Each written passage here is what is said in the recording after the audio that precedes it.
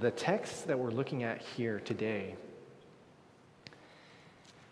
if you've ever encountered a situation where you're like, there's no commandment in the Bible that speaks to this. It says, "Thou shalt not steal, thou shalt not lie."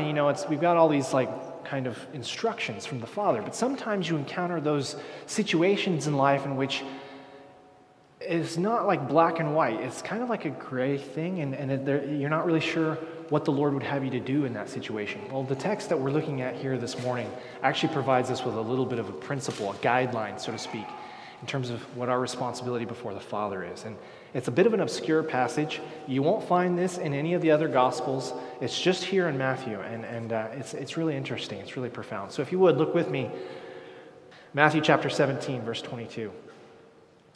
As they were gathering in Galilee, Jesus said to them, "The Son of Man is about to be delivered into the hands of men, and they will kill him, and he will be raised on the third day." Previously, when Christ had said this to them, they said, "No, it's not going to happen. You don't know what you're talking about." Here it says they were greatly distressed. So their perspective is beginning to shift. When they came to Capernaum, the collectors of the 2 drachma tax went up to Peter and said, "Does your teacher not pay the tax?" He said, "Yes." And when he came into the house, Jesus spoke to him first, saying, "What do you think, Simon? From whom do the kings of the earth take toll or tax? Do they take it from their sons, or do they take it from others?" And when he said, "From others," Jesus said to him, "Then the sons are free. However, not to give offense to them, go to the sea and cast a hook and take the first fish that comes up. And when you open its mouth, you will find a shekel. Take that and give it to them for me and for yourself." Let's bow for a word of prayer. Father, we thank you so much for this encounter here with Peter and the tax collectors and the temple. We thank you, Lord, for the instructions that you gave to Peter. And we thank you, God, for what you have said here in this passage. We pray, Lord, that you would drive it home into our hearts what it means to be considerate of others and what true consideration looks like. We pray, Father, you would do these things. And it's in the name of the Son that we pray. Amen. A number of years ago when I was at university, a friend of mine who was in the same Sunday school class as I, his name was Cody, he worked at a horticultural landscaping company, and some of you may recall, I also worked at a horticultural landscaping company. It's a fancy way of saying we mowed the lawns and clipped the hedges. And so we were kind of like rivals, but we went to the same Sunday school. So that's how you know God's grace is good, when he can bring those fiercely competitive lawnmowers together and we can all worship the Father together. We were in the same Sunday school. He worked for a boss that was much stricter, much more stern than my employer. This was a man who was a go-getter. He's trying to get his company up off the ground running, and he demanded long hours and just relentless effort from his employees. And he maintained a certain stamina, a certain pace in terms of his work that was like superhuman. Just go, go, go, go, mow grass, mow grass, mow grass, mow grass. And so he just kind of expected that from his employers. And he was also a bit eccentric. They had a company uniform that they had to wear. They had like a polo shirt with the logo and stuff on it. And my friend, Cody, he was a manager. He was sort of in a managerial position where he supervised different crews and he directed them in terms of when they would go out to clientele's, the customer's house and do this yard maintenance. And the thing was that he was, as a manager, he had keys to the shop. And so his boss was eccentric in the sense that in order for my friend Cody to do his job, he needed keys. He was a supervisor. He managed people. He needed keys to the office, the shop. And he had to wear this uniform, and his boss made him pay for those things. His boss made all of the employees pay for those types of things, which I guess is understandable to a certain extent, but not for the keys. The keys always struck me as really, really peculiar. There was another lady that worked as a secretary, and she wasn't a bad employee, but she just couldn't maintain the pace that Cody's boss wanted her to maintain. And so she was a good employee, honest, straightforward. She just wasn't as on top of it and as fast with things as what Cody's boss wanted. So he, in a fit of anger one afternoon, let her go and dismissed her. still owing her like 2 weeks of pay on her paycheck. Well, my friend Cody, he's bringing all the guys back to the shop. They all ride around in the company truck, and then they come back and they get in their cars and they go home, and he kind of checks things in, and he goes home as the supervisor. Well, he pulls up to the shop, and his boss is still there. It's late at night. It's like 6 o'clock. Everybody's normally gone at this point. His boss is still there, and he's thinking, oh, no, this is bad. You know, this never happens, right? And he goes inside, and his boss says to him, I fired the secretary today, and I'm very disappointed with her work performance, and you know, I can't believe that she just can't keep up with us, and so forth and so on. He had his reasons.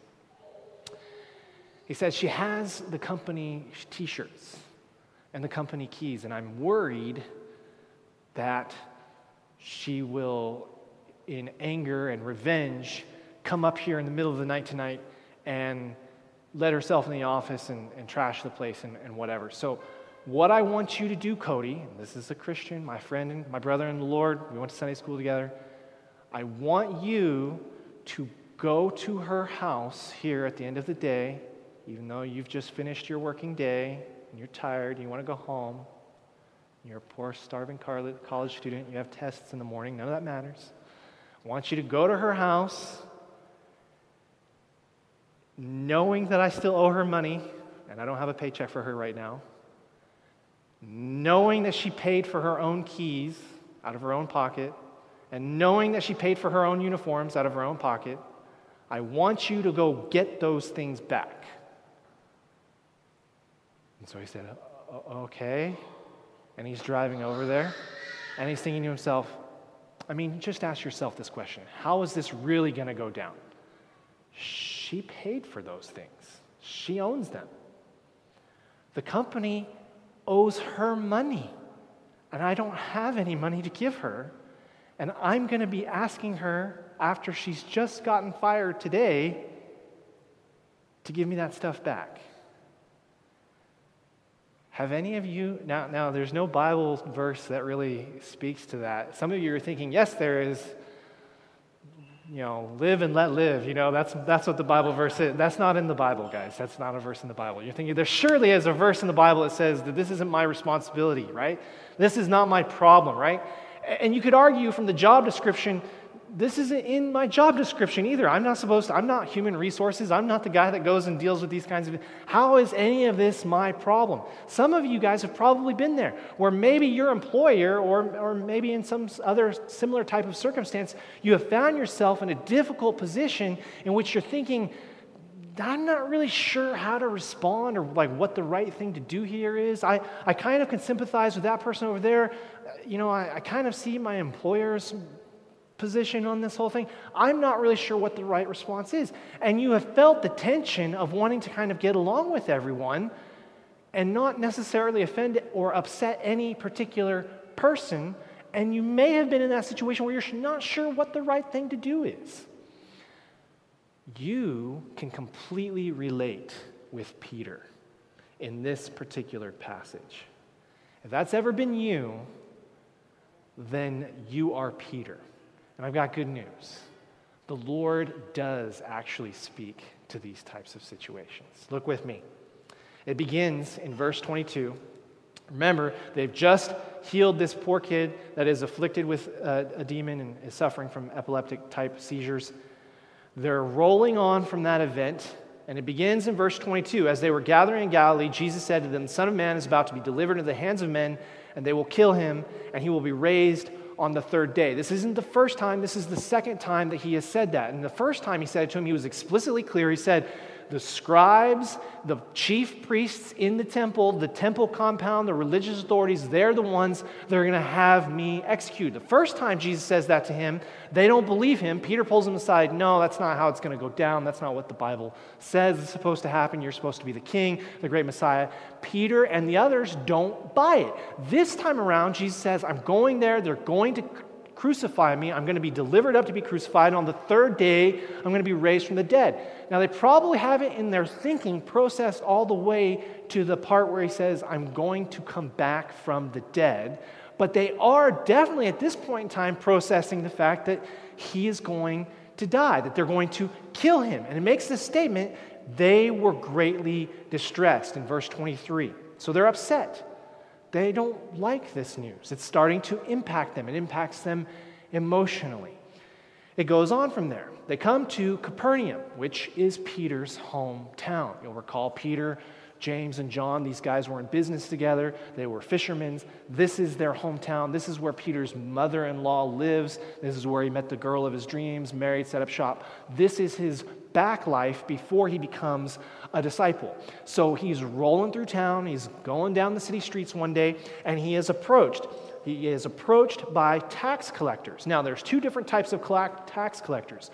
We are aware of the publicans. These are guys that basically set up shop and went to work for Rome. They collected tax from all of the Jewish citizens on behalf of the government of Rome. Remember, Israel, even though it's a nation, they don't govern themselves. They don't have autonomy. They are subjugated to the Roman authorities. And so you have these Jewish people who sort of sign on with the Roman government, and they collect taxes. And they are universally hated because they're seen as sort of traitors, turncoats, guys that have gone over to the dark side and now are extorting us for money to give it to the Roman government. That's not who we're looking at this particular passage. These are different type of tax collectors, and you notice that because it references a very specific type of tax. It says the 2 drachma tax. Okay, so the way that this works is way back in the book of Exodus. We don't need to turn there. You just need to know for your own personal notes. In Exodus chapter 30, God had instituted a specific tax that was to be applied across all of the nation of Israel for the upkeep at that point in time of the tabernacle. Eventually, the tabernacle becomes the temple in Jerusalem, and from the time that there was a tabernacle up until Nebuchadnezzar in Babylon, the sacking of Jerusalem, all of Israel paid a tax for the maintenance and the upkeep of the temple. It was a universally applied principle. Everybody has to do this. It's a social obligation.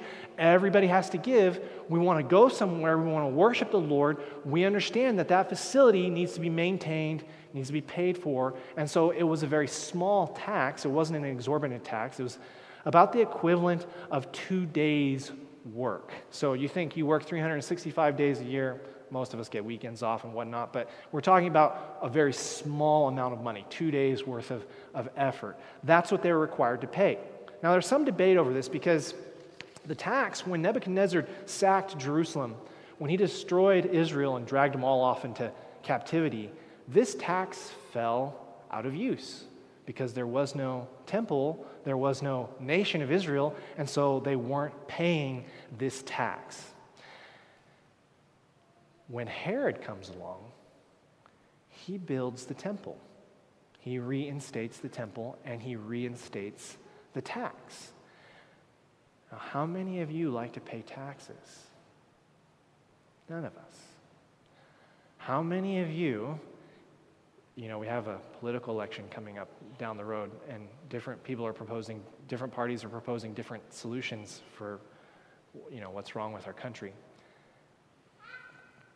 When taxes go up, we might see the need for it. We might recognize that we have to pay those taxes, but all of us, if we're willing to be really honest with ourselves, we hate to see more and more of that paycheck being taken away from us, right? We work hard for our money. When Herod rebuilds the temple, it's beautiful, it looks awesome, it is wonderful. It's one of the most amazing, most powerful, most glorious looking things in all of Jerusalem. But now we got to pay for it. And he reinstates this old tax. Most everybody paid it without objection because they like the temple, they want to go and they want to worship. But just like you and me, there's a group of people that don't like paying taxes. It's just kind of grates on them. And so these guys have to go out every year, and they have to say, hey, it's the time of year where, we collect taxes for the temple. And for the most part, the Jews are happy to pay it, for the most part. But you get these few odd ducks here and there who don't pay it. And it's kind of awkward because it's not actually a law. And this is the catch. There are rules which are codified as law, and then there are just rules that you just obey just because. You go to your grandmother's house.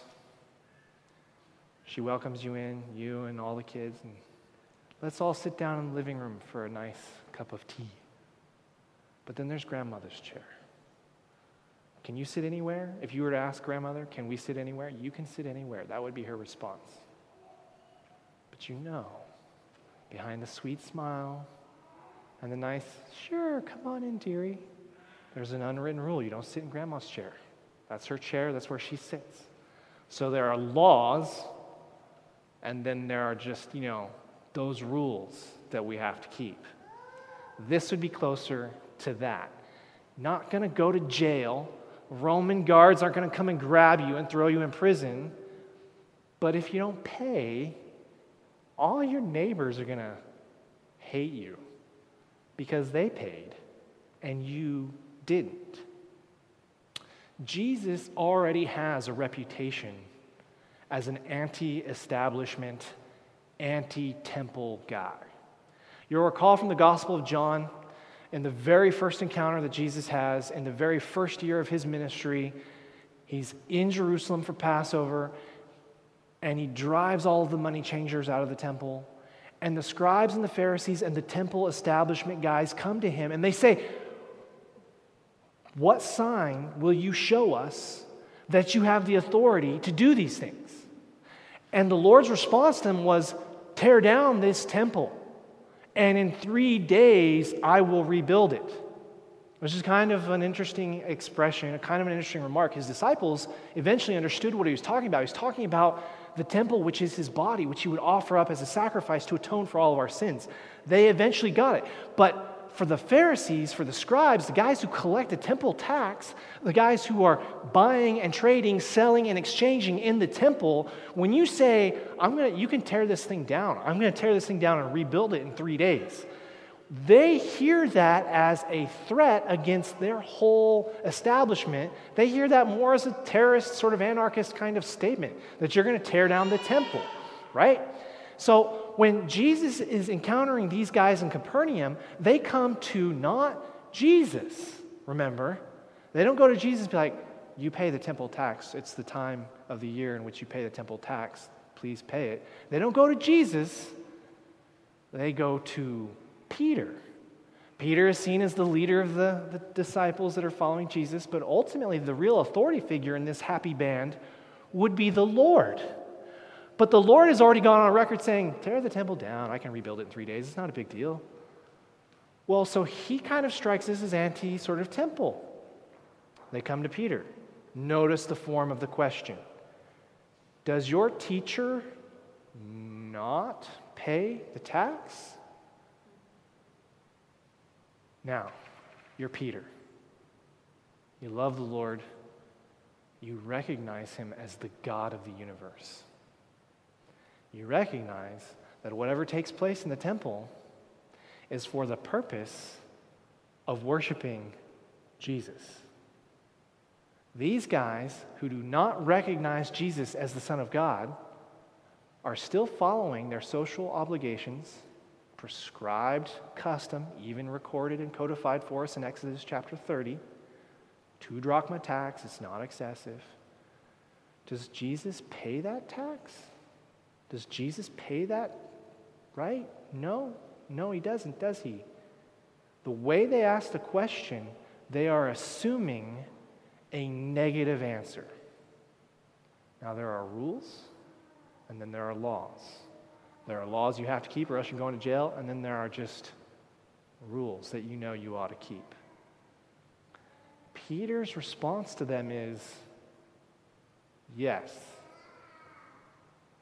Understand the question. Your teacher doesn't pay the tax, does he? Or does he? Yes. And I'm done here. And he's going home. The way that the structure of the sentence is in the original Greek, they pose it both ways. Does he or doesn't he? What does he do? Does he do this? That's the nature of the Greek behind the verse. And Peter, the answer is very straightforward. Yes. Just like sometimes you guys ask me, I've done this many times myself, where you ask me 2 different questions, in the positive or in the negative, and my response is just yes to all of the above, and you don't really have a clear-cut answer. That's Peter's response here. Should we pay the tax? Yeah, we probably should, or else all these guys are going to hate us. Are we going to go to jail if we pay this tax? No, we won't. It's not Roman law. What is the tax for? The maintenance of a temple. That's purpose is to worship that guy over there. Does that guy have to pay the tax? What's a man to do? He says yes, and he walks away. He goes back to the Lord. You understand his position here. Is Peter required on behalf of his Lord and Savior and God to make his Lord, Savior, and God pay a tax to keep up a temple which purpose is to worship him? You talk about an awkward situation. What is the right answer here? It's in the Bible. We do this. It's not going to send me to jail, but this is all for the Lord. Does he have to keep? You see his problem? So he goes back to the Lord, and look at what the Lord says. He goes through the door, and you know this is kind of weighing on him, like, I don't know what the right answer here is. I don't know what to say. He never gets to a place where he can pull Jesus aside and say, hey, I got to ask you this is a hypothetical scenario. He doesn't ever do that. He walks through the door, and the Lord anticipates, he already knows what has happened, and he just cuts straight to the chase. What do you think, Simon? From whom do kings of the earth take toll or tax? Do they take it from their sons, or do they take it from others? Now, here's the deal. A king's responsibility is to maintain the kingdom. His job is to uphold the laws. His job is to keep foreign invading armies out. His job is to keep his citizens safe. His job is to provide, to some extent, for the well-being of his citizens. In order for him to do that job, all of the citizens of the kingdom, they pay tax so that he can do his job. Would he collect this tax from his own children? No, because they are considered princes and princesses, okay? The point of royalty, the point of the nobility is that your sons or daughters will one day also participate in the family business. Their job is also to help you administer the affairs of the kingdom. Their job is also to help with you one day in ruling over the army, leading the army to keep the citizens safe. This is their job. And one day as a king, when you die, the family business, so to speak, of ruling the kingdom will pass. The custom was to the firstborn son. That was the custom. That would be your heir. So would he draw taxes from his sons? No. There's no record of that. They don't do that. That's not how it works. So Jesus' question is very straightforward. He says, when a king collects taxes, does he collect those taxes from the citizens of his country, or does he take those taxes from his own sons and daughters? And Peter's answer is very straightforward. As he sits there and he thinks about it, he's like, well, nobody takes taxes from their kids. So he says to them, they take taxes from others. Notice Jesus' response. Then the sons are free. Meaning, this is universally understood. When kings of the earth need money to fund their service to their kingdom, they don't take it from their sons, which means the sons are not obligated, they are not bound, they are not required to pay the tax. So back way up here for a second. Does Jesus have to pay for the maintenance of the temple? No, he doesn't. The temple is for Jesus. The temple points to Jesus, which means that our Lord is completely well within his rights to say, this is not my problem. That is not what he says. Look at the next sentence.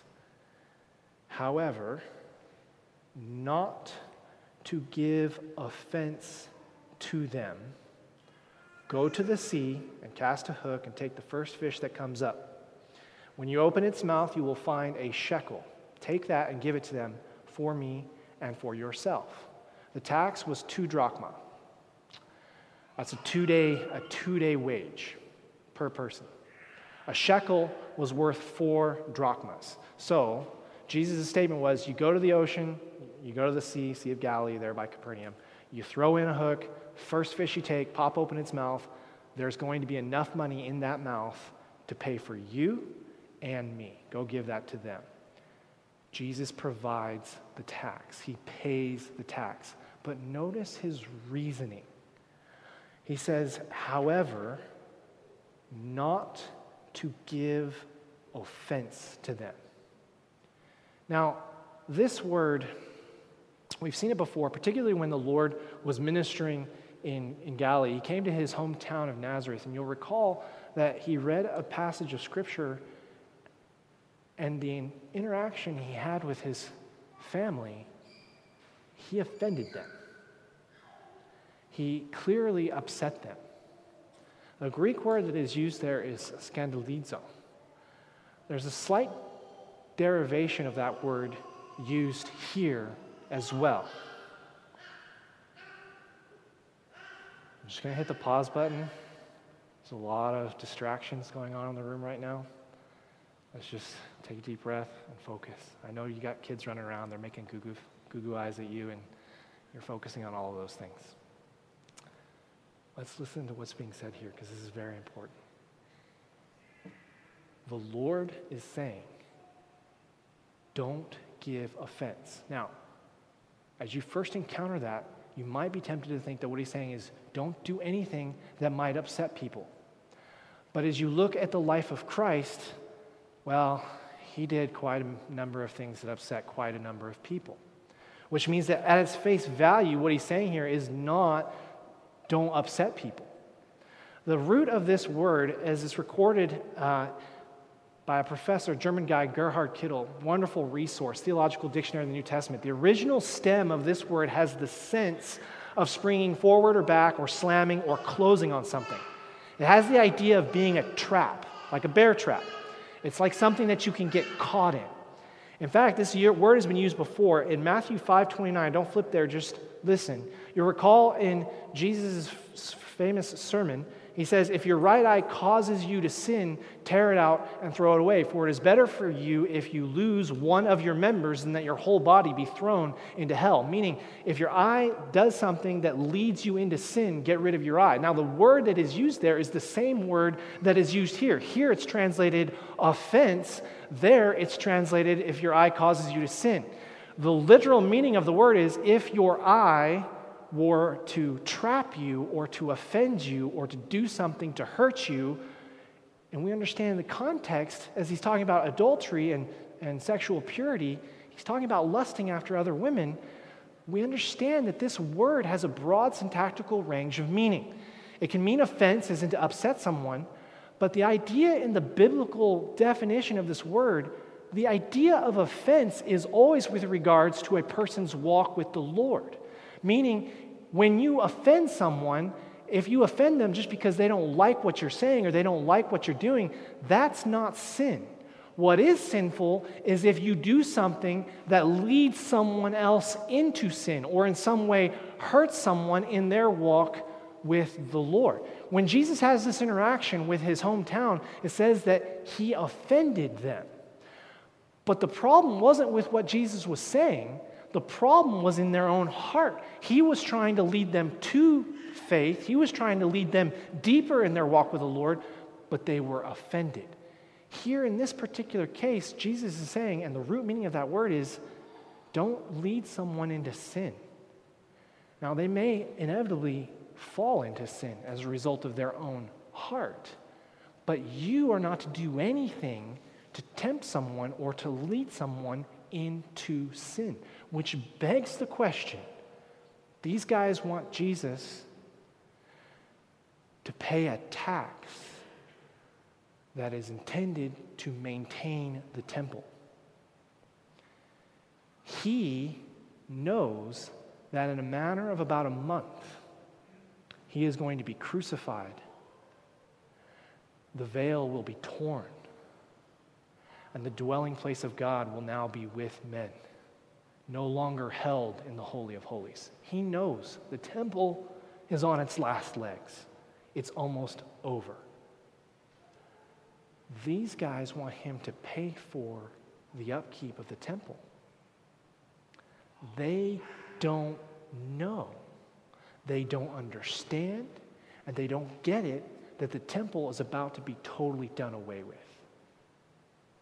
Jesus has presented himself as the Messiah, which means if he just haphazardly blows off the temple, blows off the maintenance of the temple, which its maintenance has been recorded in Scripture, these guys will see Jesus as a hypocrite. Is there an explanation? Absolutely. Is Jesus bound or required to pay the temple tax? No, he's not. The temple is for him. But these guys might be led into sin.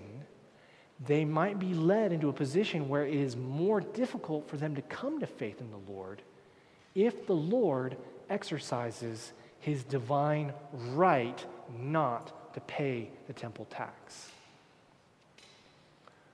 So, this is the principle. You and I,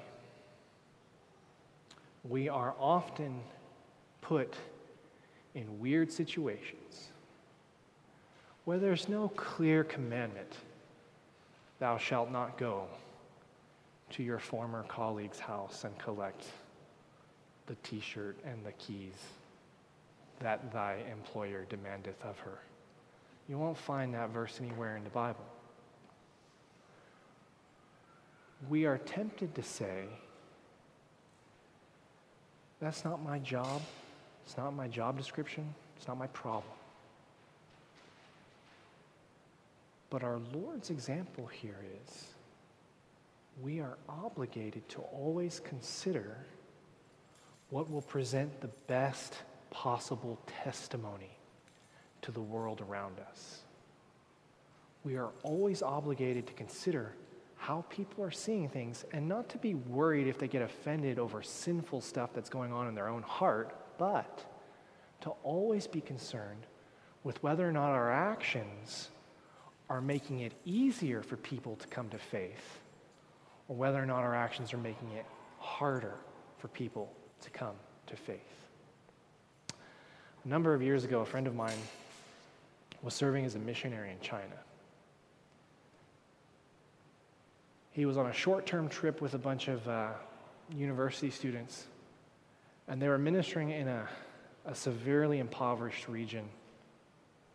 They didn't have running water, they didn't have electricity, and life was very difficult. And he was on a training mission with the IMB, International Mission Board, and he was over there with a bunch of these university students. And essentially, what began to happen after a very short period of time was that these university students started talking about, oh, well, back home we can have hot running shower, and we can watch TV, and there will be lights turned on at night. It's not dark all the time. And they began to complain.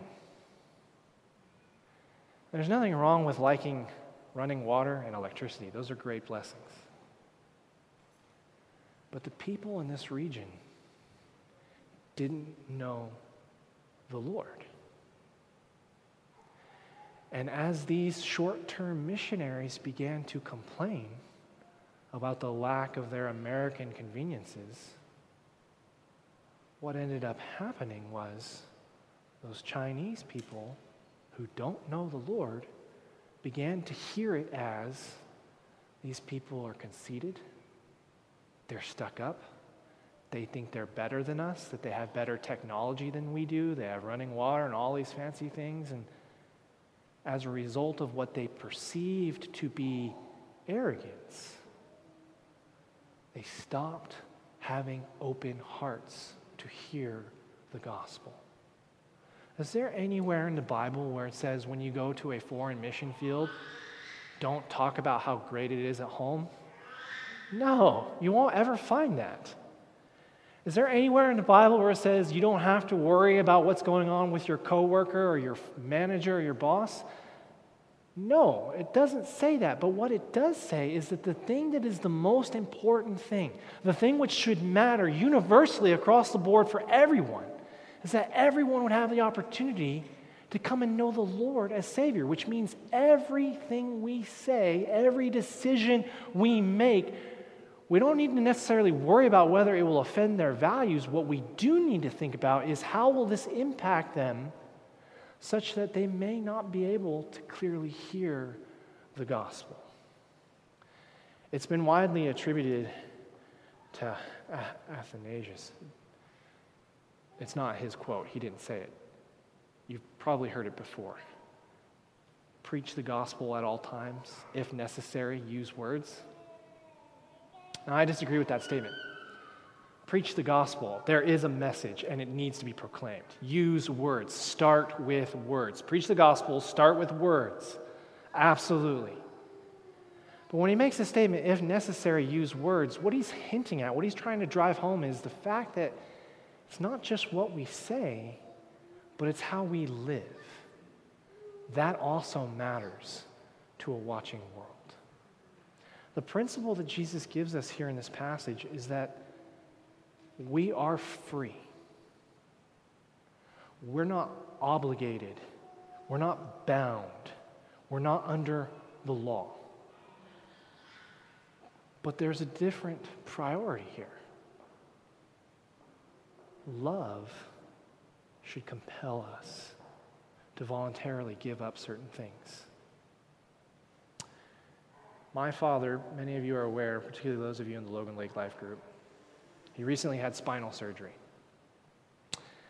He was having compression in the vertebrae in his neck, and he basically lost the use of his arms. My father is a workaholic. He's the son of a farmer. I'm the grandson of a farmer. It's in the family business, right? It's sort of in our DNA. We work from sun up to well after it's dark outside. My father, he loves to build. He's building this house for my mom. It's kind of like their retirement thing to build this beautiful house out in the woods. And he's been a worker his whole life. He'll go to work and work all day at his 9 to 5, and then he'll come home and work all night on his project, his whatever he's got going. Well, he started to lose the use of his hands because of the spinal injury. So he goes and he gets surgery. They have to fuse the 3 vertebrae in his neck. They have to do a bone graft. They have to cut open his neck, move aside his trachea, pull out his carotid artery to get back at it. Major surgery. He's in the hospital for like 3 weeks. They discharge him. He goes home with the restored use of his hands. Do you want to know what the first thing was that he did? Picked up a hammer. They said, rest, bed rest, 90 days, mandatory. Do you know what bed rest sounds like to my father? It sounds like, I got to finish installing the ceiling in the master bedroom. I'm laying on my bed and I'm staring at my project. I must finish my project. That's what it sounds like to my father. Now, I laugh. I love my father. I am my son's father. I am my father's son. I am not from Arkansas, okay? I just want you to... I am my father's son. Let me get that straight. You know this to be the truth because a week ago now, Friday, I woke up Friday morning feeling nauseous, feeling sick, obviously coming down with norovirus. And I had a number of things I had to get done that day. And I just said, you know what? I am not sick. I'm not going to be sick. I refuse to acknowledge the churnings of my stomach. You're not important. Forget you. And I went on my day, and you've all heard the story. I face planted into a parking lot. I hairline fractured my jaw, concussion. I woke up. When I passed out, there wasn't another soul in sight. I don't know how long I was passed out. I woke up, there's a homeless guy standing over me. It's one of those moments where you think, yeah, I messed up somewhere. This whole thing, I did wrong. I, Joshua David, am the son of Virgil Claycamp. One thing that you can never accuse a Claycamp of is laziness. Stupidity is another matter, but laziness, absolutely not. Okay? It's the work ethic. I love my father. I honor my father. He's an amazing man. I see him do things, and I think that's incredible that you're able to do that. That's incredible in a scary, frightening way that you're pushing yourself to do that. And yet I find myself doing the same things. My mom and my wife will tell you I am a chip off of the old block. I am no one to criticize him because for whatever faults or failures he may have, I am the same way. Now, this world is broken. It's fallen under sin.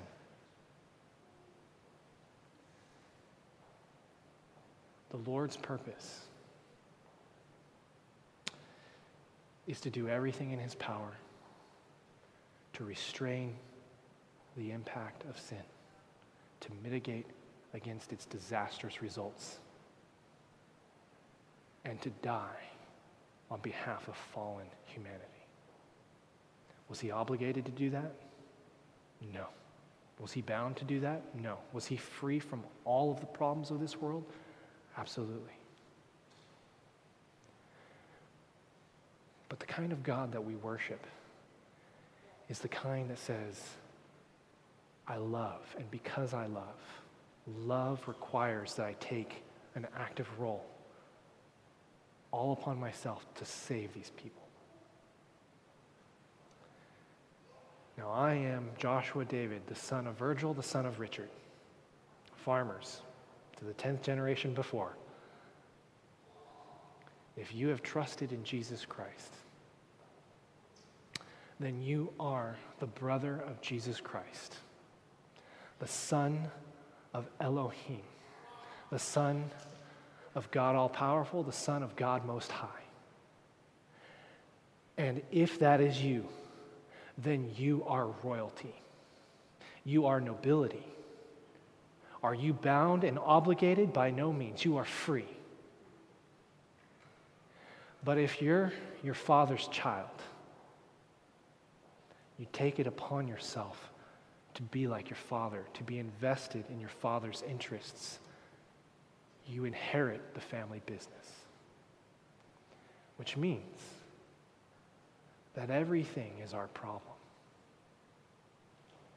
which means that everything matters, which means that it doesn't matter how remote or removed or far away some issue might seem to us. It doesn't matter whether or not a particular situation is prescribed in our job description. It does not matter whether we think it's not our problem or not. The example of our Father in heaven is that he is interested in everything. Everything matters to him. And even in a particular situation in which by rights he could claim he's not required to care about this temple tax, he says, for the sake of the weaker brother's conscience, that this person might come to know me and have a real relationship with me. My witness, not just in the things I say, but in the things I do, matters. And from their perspective, it matters. And I'm obligated to take actions according to where they're at in their spiritual walk. My friend Cody, we were in Sunday school together. He goes to this lady's house. You can guess, she wasn't exactly thrilled about giving up her keys and her uniform, not having a paycheck. He promised her this. He said, listen, I'm a Christian. I follow Jesus. I know that this isn't right. I'm sorry for the way you're being treated. I will do everything I can to make it right. You have my word. Takes her keys, takes her uniform, goes back to his boss, turns the stuff in, says, we owe her a paycheck. Yeah, we'll pay her. We owe her money for the keys and the uniform because she paid for them. You've probably gathered this is not the most pleasant employer to work for, which means that this guy had to take quite a bit of courage to say this to his boss. His boss, in time, agreed, and he took the check plus money owed for keys plus money owed for uniforms back to this lady's house. Here you go. I'm very sorry for all of that trouble. She came to church that next Sunday as a result of the way he treated her. And she eventually came to faith in the Lord and got saved. you can say, it's not my problem, I'm not bound. You can say that. You are free. But if you're a son of the Father, everything matters, and you are bound by love. Let's bow for a word of prayer.